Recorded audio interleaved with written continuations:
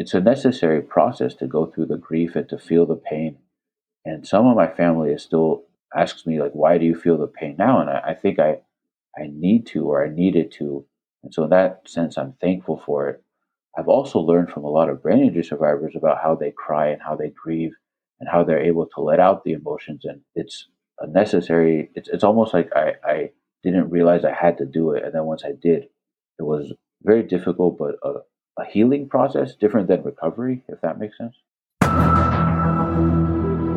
I'm Jamie Mo Crazy, and you're listening to Life Gets Mo Crazy, where we'll hear from people who either been through a trauma or helped someone else through it. Listen and learn strategies you can implement in your life, so when a metaphorical avalanche slides you down the mountain of life, you can climb an alternative peak with the best view. Hi, I'm here today with Daniel Avesar, a critical brain injury survivor 24 years ago. And he, after that, got his PhD in neurophysiology. He is using his PhD for the work that he's currently doing now to help the audience understand brain injuries. So this is a pretty fascinating conversation we're about to have about being a survivor and then learning the science behind what caused your symptoms. So thanks for joining. Thank you. So let's start with, how did you acquire your brain injury 24 years ago? Right. Well, I went to the first Coachella concert, and I was driving back with friends, and I was in the back seat of my friend's car, and we were on the highway, and basically the car flipped and landed either on a guardrail or on a pole right on where I was sitting, and it crushed in my head. So the back seat is where the car landed, and it landed on my head. I was lucky enough to get airlifted out of there. My friends were fine, and they said paramedics were there within like 10 minutes, and then a helicopter was there within 20 minutes and just took me to Cedar Sinai in Los Angeles. And I think they opened up my skull pretty quickly, and I underwent surgery probably within. Wow. And 24 years ago is such a long time ago. And brain injury understanding, both in the medical sense as well as just the community understanding, has changed pretty dramatically over 24 years. I always joke about how much it has changed. In some places, it is still changing. But when my older sister went to Georgetown Medical School about 20 years ago, so this is close to your injury, she was taught by her professors that you had 2 years to heal after a brain injury. And the brain was only plastic. It only had plasticity. For the cortical years, which are the first 2 years of life, or the first 2 years after brain injury. And then it was thought that all of your disabilities were permanent. Looking at some of your notes about 7 years of cognitive rebuilding and what you are currently rebuilding in yourself now, concerning your plasticity, I know that we both know that it goes on much longer than 2 years. So it's a pretty dramatic shift. Yeah, agree 100%. And during that time and after my injury, to find any information was very, very difficult. And I remember, I was in the hospital about 36 days. And when I came out, my mom says I was like a toddler. So I didn't really have reasoning. I didn't really have thinking. And therapist that I had was very hard to find, but they found a good therapist, and she helped to get my reasoning and kind of like my adult mind back. I was 18 at the time, so I wasn't an adult, but I was like a kid. And then it switched back. My reasoning, my logic came back. But my mom says that she had a friend who was a librarian that was kind of scouring, trying to find any information, trying to find anything that could help us. And we found very little. Over the years, I've been doing a lot of research, and yeah, it seems like there was almost like a dark age where people didn't really understand anything, know anything about brain injury, and they didn't think much about it. Where it's like you're set, you have maybe 2 years or a certain window, and then after that, you're not going to change. But I know that in my experience, from once I was aware of what was happening, I was pushing to change and pushing to improve as much as I could from the moment I kind of realized what had happened to me. And that was probably 4 to 6 months after my brain injury. So yeah, the change keeps happening, and it's definitely not easy, but it's almost like a pushing uphill or Yeah. And you mentioned that the first 7 years of your recovery were focused on your cognitive rehabilitation. So let's go through a little bit about this. Like from the start, did you go to outpatient therapy once you left the hospital, or was most of this on your own through your education? right. So no, I had two therapies in the beginning. One was a vision therapy where I went to a clinic and they were doing experimental research at the time. This is around 2000, and it was experimental and it worked for me. It reactivated my cranial nerve so that my eye wasn't stuck focused in. The other therapy that I had was with this speech language pathologist, and she was an expert in really helping people figure out what their problems were. So, with the neuropsych testing, they didn't pick up on my cognitive problems, partly because of the double vision. I wasn't able to read, so they kind of modified all the tests. But with that therapist, I remember I tried to do a math problem, like an algebra problem, a very basic reasoning problem, and I couldn't do it. And when I tried to think, I crashed in a way that I was just fatigued and laying in bed for days. And that was like the baseline. Okay, what can I do? I can add, I can subtract. So she started me on this very slow but regimented doing addition and subtraction in my head. And then I would hit the fatigue very quickly, but at least I could do like 30 seconds of adding or 30 seconds of math in my head. And then we built that up. And over probably the 3 or 4 months I worked with her, I increased my cognitive endurance. And I also gained this awareness of when I hit that limit from anything that involved too much thinking. It was just too much. So her lesson for me was don't go that far. Once I finished the therapy with her, I could do one or two algebra problems, and then I hit the limit then. So with that therapist, I gained that awareness, and then I went back to a community college to do the classes I had done in high school. First algebra one, then algebra two, and then general chemistry. And all of them, I had these same problems. And then it just became a really strange process of repetition to get the information in my head, to get the gears of my mind to work. And then, I don't know, so there's the first 2 or 3 years that were like that. Then I went back to school. Other people hadn't recommended that I do, but I really wanted to go back to college. My accident happened in my third week of my freshman year. So the next 6 years, and my undergrad took a while, I just was rebuilding those processes, regaining it. And there was changes in me over the years where all of a sudden, oh, okay, now it's not like I get the information into my head like normal, but it's a little bit easier. And the gears are working a little bit easier. And I don't know. I have to really think about it. There was a lot of different changes in that time, but it took about 2 or 3 years for me to recognize that I really cannot push my limits. Otherwise, I'm just in bed for days and it's not productive. And once I learned that, slowly but surely, I had these like level up experiences. And then I remember around 7 years, my thinking, my ability to get information into my head, and the gears, everything felt more fluid. And then I was like, okay, I'm normal enough. And that was the phase I was in when I got into neuroscience, where I started really making sense of what happened to me. But it wasn't like I could talk to anyone about it. Across those 7 years, the changes kept happening. And by the end, I was like, my mind is fluid, my thinking is fluid. I can pretend like I'm normal. And so then I tried to pretend like I was normal and not talk about my brain injury and just be myself. So yeah, it was a very strange 7 years. Yeah, and you mentioned that you had a little bit of financial support, but you didn't have much in the terms of family support with what you were going through.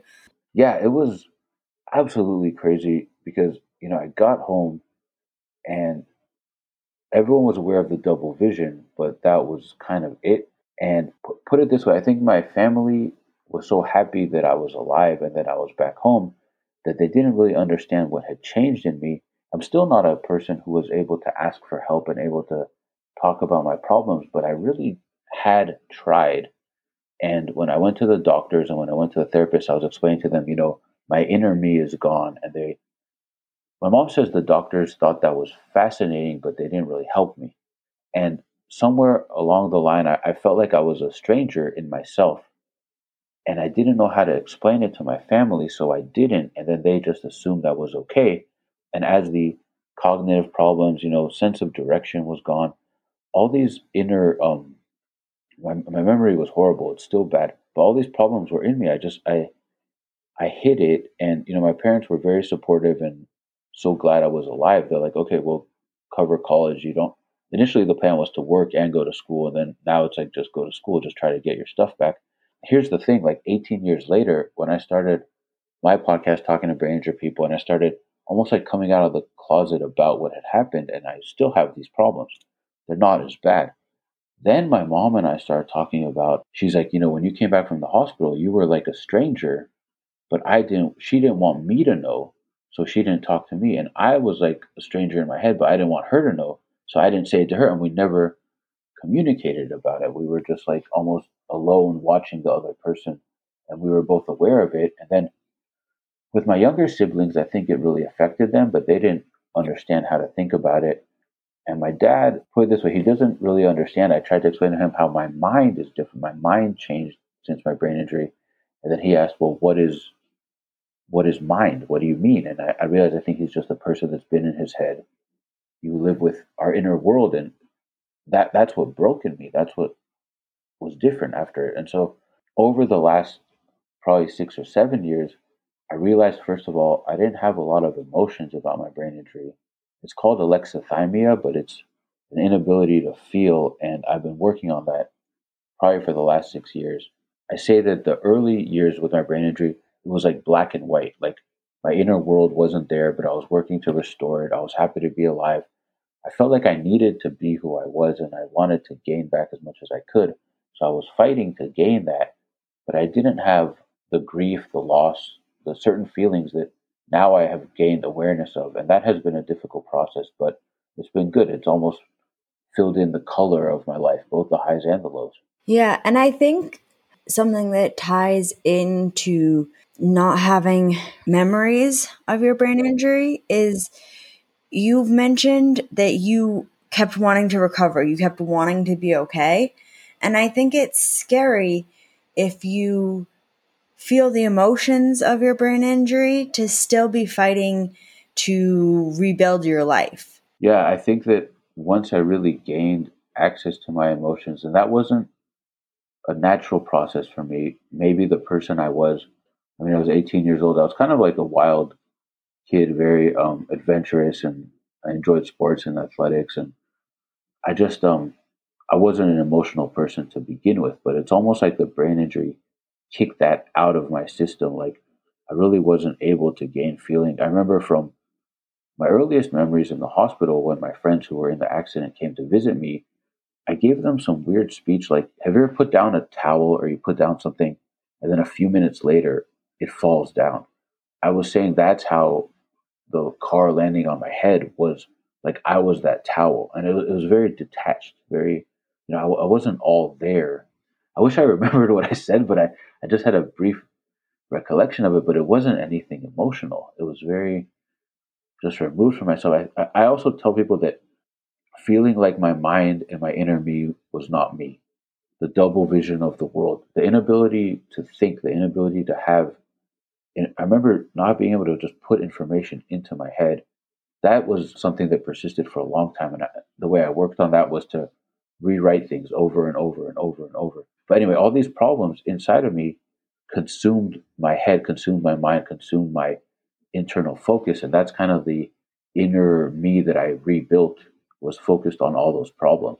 So for whatever reason, I didn't have the emotions then. And then once it did hit, it's a necessary process to go through the grief and to feel the pain. And some of my family is still asks me like, why do you feel the pain now? And I think I need to, or I needed to. And so in that sense, I'm thankful for it. I've also learned from a lot of brain injury survivors about how they cry and how they grieve and how they're able to let out the emotions. And it's a necessary, it's almost like I didn't realize I had to do it. And then once I did, it was very difficult, but a healing process, different than recovery, if that makes sense. Yeah. And Something that you've mentioned a few times is about how you felt lost in who you were and you felt like you were a child who had to regrow.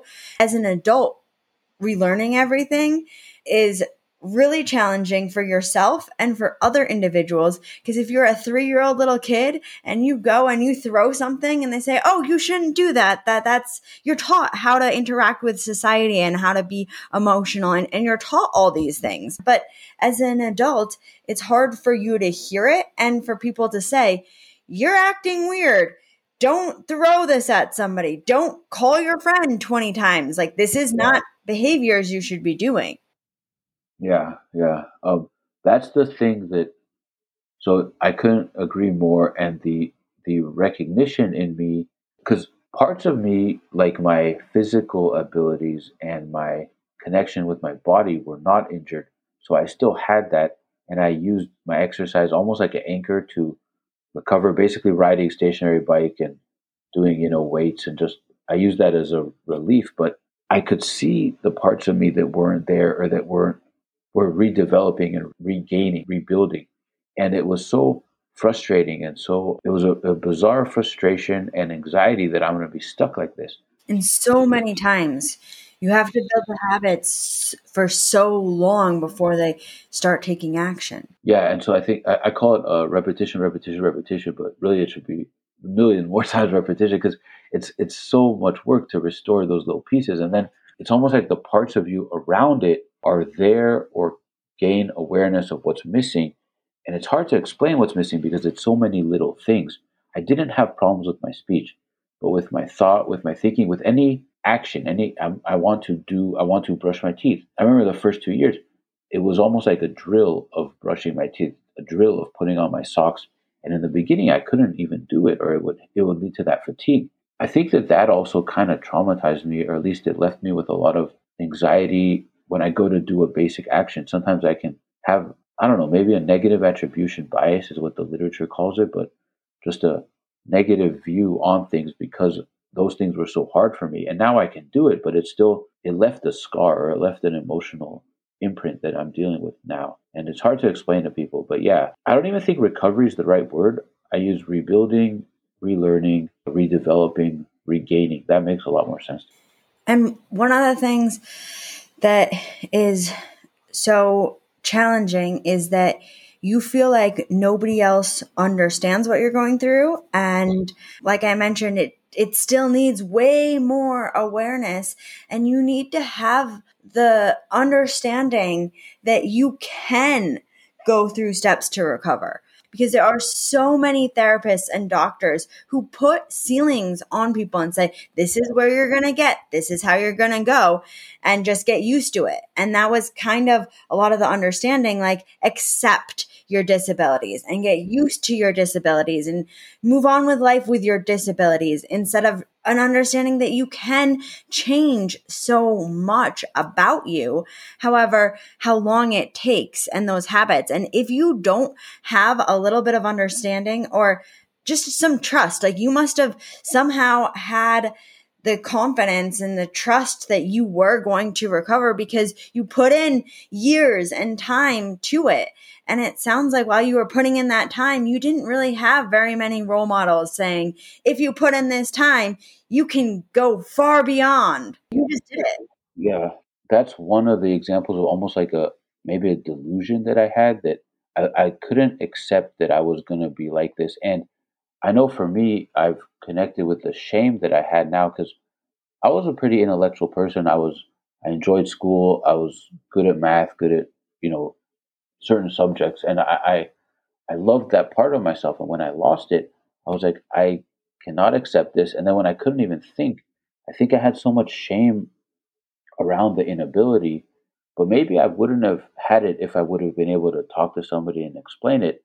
And then what the speech therapist showed me, it's like, I'm going to run a million laps here and it's so hard. And then I can move 1 inch, one tiny increment. That's like one baby step towards what I used to be. And then I thought, okay, that's what I need to do. So I need to just start working on it. And the work is very hard. I remember the frustration through the roof when you try to do something that you think you can do. And it's like that first step, or that first even initiation of the action in your head is all you can do. I think for many people that would make them want to give up, and it's a very frustrating and strange place to be. But if you can do that baby step, then do that one until that one becomes automatic enough to do the next one.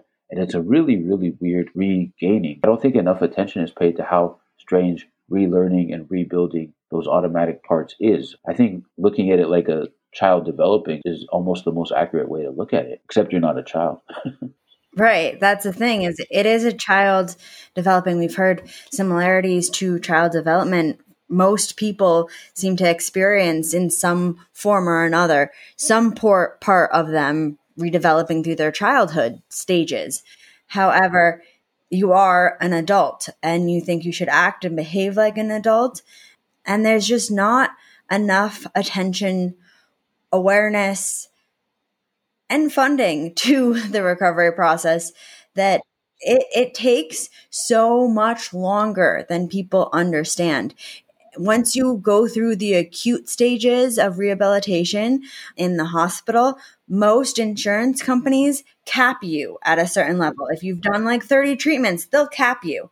Only 28 states have any sort of traumatic brain injury fund. And that's one of the big things that we are trying to gather people together like yourself and tell their stories, because there's so much stigma tied to it as well. You don't want to tell your boss you got a brain injury because they will be expecting you to perform at a lower level. Even if you've gone through the steps and you don't have the chronic fatigue and you are feeling very competent and capable, and it actually gives you a different mindset and skill set that is not attainable without experiencing something like this, you're going to perform better. They're going to assume that you're going to perform worse because you had a brain injury. It's drastically stigmatized, and I think that's a big reason why I was hiding it. There are so many factors. I think that also one of the reasons, I'm doing this podcast to interview people about the details of what they're going through, and you just went over a lot with the fatigue and the changes. And needless to say, I think that there could be more support. I think that there could be people, it's almost like they could collect resources that are there if people understood what kind of support they needed. Yeah. Well, thank you so much for joining. And do you have any last words that you would like to leave the audience with? I think that one of the biggest problems with brain injury is the brain injury. The second biggest problem is the misunderstanding. I think if people listen to us and take us at our word and give us the benefit of the doubt, and those are things that I've heard many brain injured people talk about, I think it would help people a lot. The misunderstanding makes the battle so much harder. So if people listen to what our experiences are, it would be helpful. Thank you so much for tuning in to listen to Life Gets Mo Crazy. I hope you learned some new ways to recover from struggle and climb an alternative peak by listening to this episode. If you loved it, please subscribe to the podcast and share with your family and friends. If you would like to follow me, Jamie Mo Crazy, you can find me on all social media platforms at Jamie Mo Crazy or #MoCrazyStrong. Each episode is the last Friday of every month, so go be Mo Crazy Strong until our next episode.